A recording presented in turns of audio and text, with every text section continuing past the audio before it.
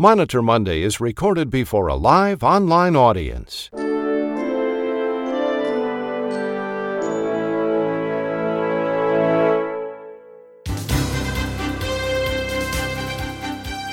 From the studios of Rack Monitor, this is Monitor Monday for August 29th, 2022. Here's today's rundown. The OIG fires a warning shot across the bow of Medicare Advantage organizations. The message: stop denying prior authorizations, stop denying claims. CMS agrees and issues new guidance for medical necessity. From New York, Dennis Jones reports our lead story. We'll also hear from Dr. Ronald Hirsch, healthcare attorney Nicole Emanuel, Tiffany Ferguson, Kate Brantley, and healthcare attorney David Glazer. Now here's the publisher of Rack Monitor and the host of Monitor Monday, Chuck Buck. Good morning, everybody, and welcome to Monitor Monday. We have a great deal of news to report this morning, and we begin, as we always do, with Dr. Ronald Hirsch, who is making his Monday rounds here on Monitor Monday. Monday Rounds is sponsored by R1 Physician Advisory Solutions. Here now making his Monday rounds is Dr. Ronald Hirsch. Well, good morning, all. Last week saw the release of another OIG audit of a Medicare Advantage plan.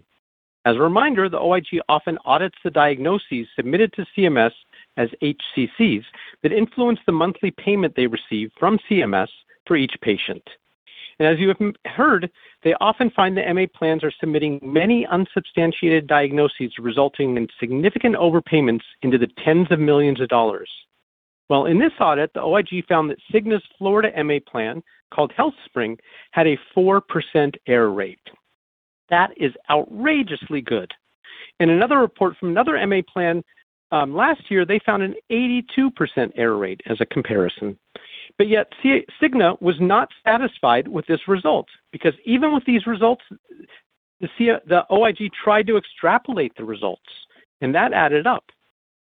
So Cigna submitted a 33-page rebuttal criticizing almost every part of the audit, including the sample size and, of course, the use of extrapolation. Then they even jumped the shark and criticized CMS for the kwashiorkor diagnosis fiasco several years ago, for the way CMS mapped sepsis as an HCC, and for CMS's policy of not allowing documentation from a home health agency or DME supplier to be used for diagnosis validation purposes. Sorry about the noise in the background. My dog is getting a drink.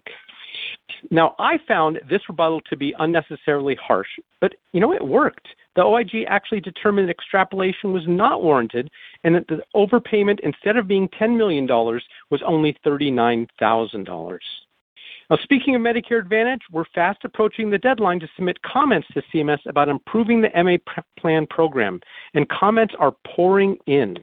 For fun, I took some time and read some of them. As you'd expect, I submitted my comment on day one. My comment, I took up the theme that was echoed by many others: the lack of consistent standards for determining admission status for MA patients and the lack of discharge appeal rights for MA patients stuck in observation for days on end. But there were many other topics. Many commented on the delays imposed by MA plans to get approval for post-acute care, how that hinders full recovery and adds risk of developing a hospital-acquired infection. Many beneficiaries wrote about their difficulties accessing necessary services with onerous prior authorization processes and limited provider networks. Physicians from a wide range of practices complained about their inability to treat the patients as they felt was medically indicated due to prior authorization or restrictive formularies. The post-acute providers themselves also submitted many comments on the MA plan's unwillingness to approve more than a few days at a time, and then requiring the submission of onerous amounts of clinical information. There were a surprising number of comments from the New York City government retirees who are being forced into MA plans and are not happy about it.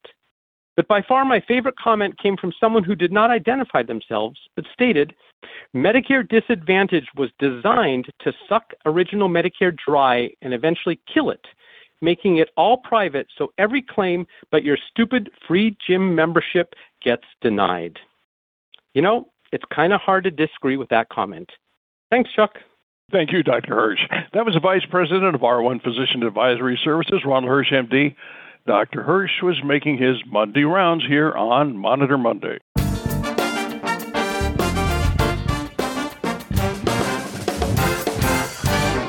Here now with the Monitor Monday RAC report is healthcare attorney Nicole Emanuel. Good morning, Nicole. Hello, and happy RAC Monitor Monday.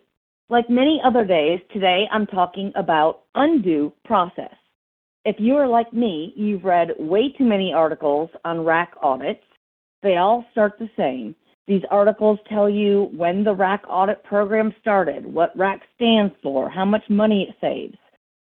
As an aside, 20 years ago, after I was at the Attorney General's office prosecuting providers, I was getting ready for an interview by a local news anchor. I was not a partner at my law firm. I was a baby lawyer, and my partner told me not to use the word RAC in interviews. He said it made people think about women derogatorily. I can't even say that. Going back to RAC audits, and notice I do say RAC, these articles that protest to be so enlightening are not enlightening. Like I said, these articles tell you when the RAC program started and how great it is, but they shield the truth. They shield the fact that the RAC audit program is skewed against providers. These audits are like Hercules pushing up his rock for providers. Let me give you some examples. Number one, prepayment review. The prepayment review process puts at least 50% of providers out of business. Number two, the Medicare audit process. You finally get to an ALJ, and the other side doesn't even show up to give an argument why they're right. Yet you can still lose because the ALJs have to follow CMS rules, which are not created by Congress, but by a bureaucracy. Number three, extrapolations. Need I say more? Number four, the burden of undergoing audits in and of itself. You have to open your door to a stranger, having that stranger have no care about HIPAA, and having to make so many copies that you forget to make yourself a copy, and your copy machine dies. After understanding what Medicare and Medicaid providers have to endure, it is no wonder that a third of doctors refuse to accept Medicaid, and a quarter refuse Medicare. Not only does Medicaid pay out less, but doctors encounter more billing problems.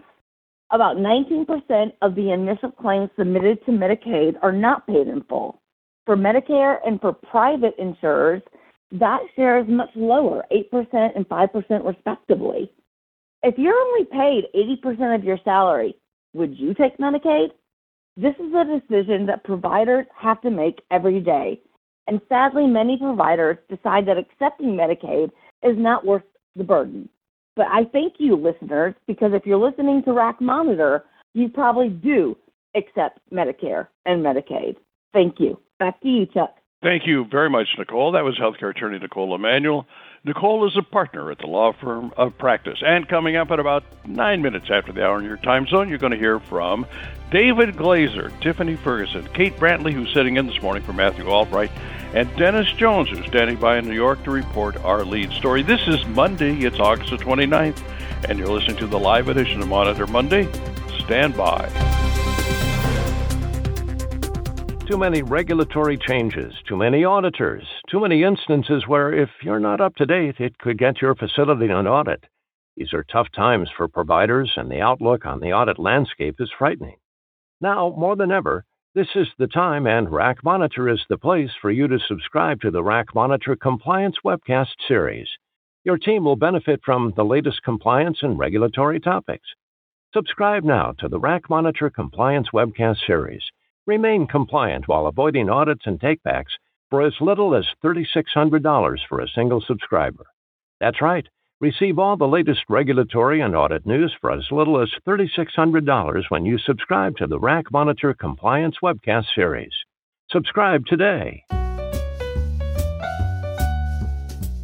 Here now with a Monitor Monday Risky Business Report is healthcare attorney David Glazer. David, good morning. And David, what could be risky this morning? Well, good morning, Chuck. I think it's thinking that you need to treat the past and the future the same way.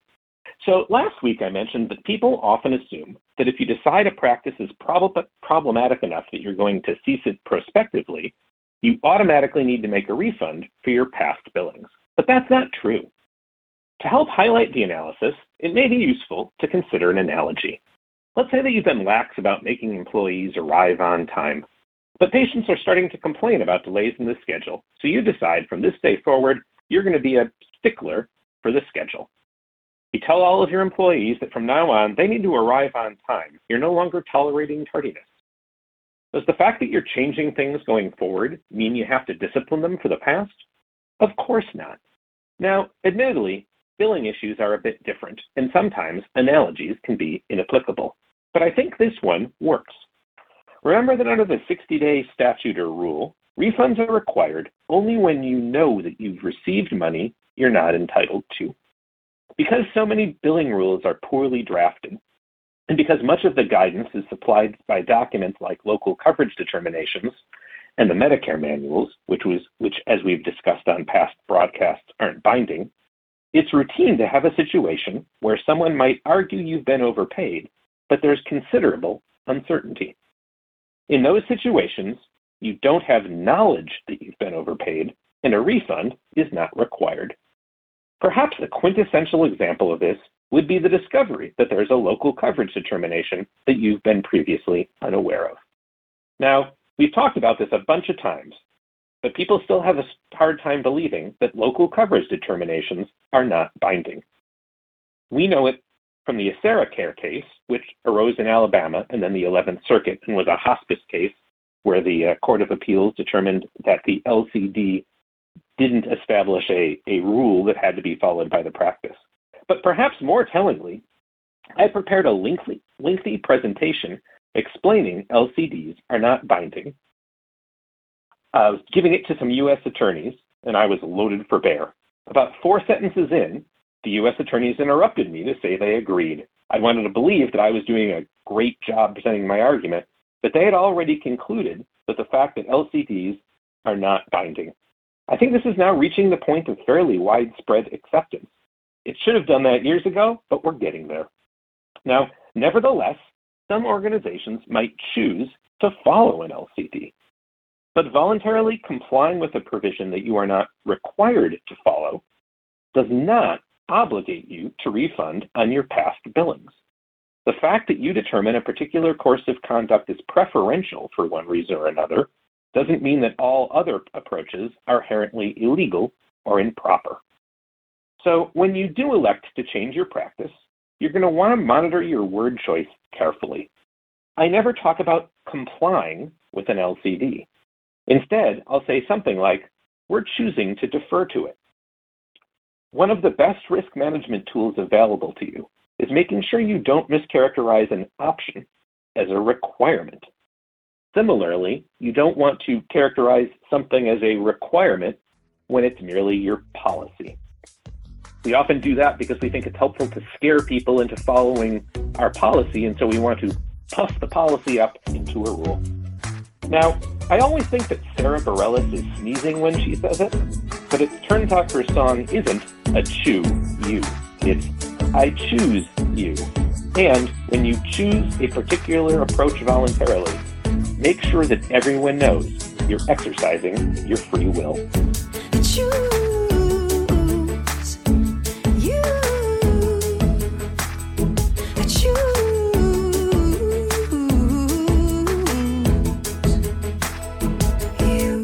Back to you, Chuck. Thanks, David, very much. That was healthcare attorney David Glazer. David is a shareholder in the law firm of Fredrickson and Byron in downtown Minneapolis. Here now with the latest news on the social determinants of health is senior healthcare consultant Tiffany Ferguson. Good morning, Tiffany. So, Tiffany, what do we need to know today about the social determinants of health? Good morning, all. I'm going to report on last week when CMS announced that it was expanding its Medicaid's Money Follows the Person demonstration program, which apparently has provided billions to seniors and people with disabilities to safely transition from institutional care to homes and back to their communities. I must say I had not heard of this program, and thus was surprised that it was even being expanded. So apparently the demonstration started as a pilot in 2006. It kicked off with a full demonstration effort, which ran from 2008 to 2020 to support home and community-based services and reduce the use of institutional-based care. During that time, more than 107,000 transitions were made out of institutional settings and back into communities or less restrictive environments. Many of the states have selected their own name for this funding, which may be why it has such a lack of recognition. Many states have modeled the initial program that the MFP demonstrated and created and called it Finding Home, or Our Community, Our Place. There's lots of different names of it that you can see. In the Consolidation Appropriations Act of 2021, an additional $5 million was awarded to states that were not previously participating in this program to access MFP funds, which ran through the state's government offices. These programs remove restrictions for Medicaid members to receive support for appropriate and necessary long-term services and support people in the settings of their choice to secure stable housing and reduce the risk of institutionalization, which includes unnecessary hospitalizations. On March 31st, 2022, the program was expanded to current MFP grantees that they will receive an increased reimbursement for their services with zero-cost state cost-sharing requirements.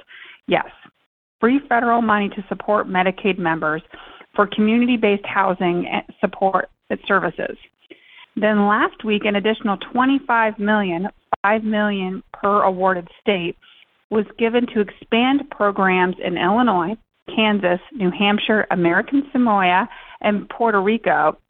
The funds will go towards establishing planning partnerships with community stakeholders, conducting assessments to better understand how HCBS supports residents, developing community transition programs, and enhancing HCBS quality initiatives, and recruiting additional staff and technology to support the infrastructure of these programs.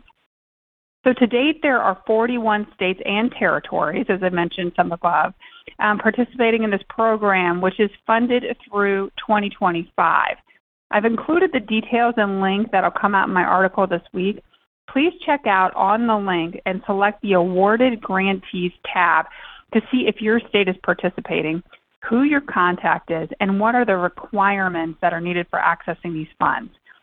This all made me think of, if you're familiar with my webcast that I did recently with MedLearn, long stay hospitalizations, managing the complex patient populations. We discussed what to do with complex patients that have multiple ED utilization or long stay hospitalizations. Upon researching some of these state programs, it appears that this is a program that hospital and outpatient community-based case management programs should be aware of and could potentially access to support their complex patient population. So I ask our listeners today, were any of you familiar with or have you utilized your state-run Money Follows the Person program? Yes, I was already aware of this program, or no, this program is new to me. And with that, back to you, Chuck. Thanks, Tiffany, very much. That was Senior Healthcare Consultant Tiffany Ferguson. Tiffany is the Chief Executive Officer for Phoenix Medical Management. And we'll have the results of the Monitor Monday Listener Survey later in this broadcast. Up next, the Monitor Monday Legislative Update with Kate Brantley. The Monitor Monday Legislative Update is sponsored by Zelus, a market-leading provider-focused electronic healthcare payments technology company. Zelus delivers faster, simpler, more reliable, cost-effective payments backed by award-winning client service to medical and dental providers nationwide. Here now, sitting in this morning for Matthew Albright, is Kate Brantley. Good morning, Kate. Good morning, Chuck.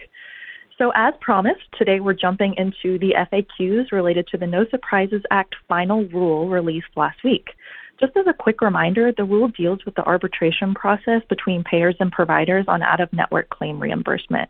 But first, let's actually take a look at some of the reactions to last week's final rule. Interestingly enough, there hasn't publicly been a lot of reaction. We're still waiting to see what the plaintiffs in the lawsuit surrounding this issue will do. One thing we do have, however, is a statement from the American Society of Anesthesiologists expressing their disappointment with the rule, stating that it, quote, fails to protect patient access to providers and still allows insurers to profit at patient and provider expense. They noted that they're mulling over what their next move will be in court, so expect to see an update on that litigation soon. Turning to the FAQs that accompanied the final rule, they addressed several key issues building off of previously released guidance in addition to the new rule. Topics include initial payments, disclosures and open negotiation, payment denials, how the NSA applies to no network plans and those that use reference-based pricing, what to do with plans that don't provide out-of-network coverage at all, and how the NSA works with behavioral health emergencies and air ambulance non-emergencies. The guidance also, interestingly, dedicates a question to clarifying that insurers who vary contracted rates based on specialties have to calculate a separate median contracted rate for each specialty. Some providers have been worried that despite the NSA directing that calculations of median in-network rates be based on payment data from similar specialties, the insurers might calculate their median in-network rates for specialty services using primary care provider rates. This would artificially lower that median in-network rate, which in turn would lower the qualifying payment amount that is a significant factor in the arbitrator's decision. The guidance attempts to get ahead of this potentially happening by definitively laying out the methodology for calculating these amounts for specialties. In addition to the FAQs, CMS also released a set of 3 videos walking through something we've talked about quite a bit on this program, the process for Independent Dispute Resolution, or IDR. The videos even include an hour-long tutorial on using the federal IDR portal to initiate reimbursement disputes. CMS noted common mistakes they're seeing throughout this process so far, which includes things like incorrectly batching cases, not providing accurate contact information, and failing to include the qualifying payment amount provided with an initial payment or denial of payment. All of this guidance has been released in the hopes of improving both efficiency and speed of going through this arbitration process. This is much needed because according to the recently released update on the federal IDR process, the departments have run into a few operating issues in the short 5 months the portal has been open. Firstly, there has just been a totally unexpected number of disputes initiated, over 46,000 between opening day of April 15th to the report cutoff date of August 11th. Among those disputes, over 21,000 were challenged as ineligible for the federal IDR process. Ineligibility could be found due to a number of factors, including jurisdictional issues, incorrect batching and bundling of claims, completed open negotiations, and more. However, when eligibility is challenged, someone has to decide whether that challenge has merit or not, which slows down the entire process. CMS is hoping that with all of this additional guidance and a little bit more time, disputing parties will help themselves, so to speak, to get the federal IDR portal operating smoothly and as intended as we move into fall. So, Chuck, although we've been given a wealth of information in the last few weeks on this particular aspect of the NSA, the departments aren't done. They specifically noted in these releases that this rule was purposely narrow in scope to strictly the IDR process. We can expect to see them very busy with future rulemaking on other aspects of the NSA, and we promise to keep you updated. Back to you, Chuck. Thanks, Kate, very much. That was Kate Brantley. Kate is substituting this morning for Matthew Allwright. Kate is a legislative affairs analyst for Zealous.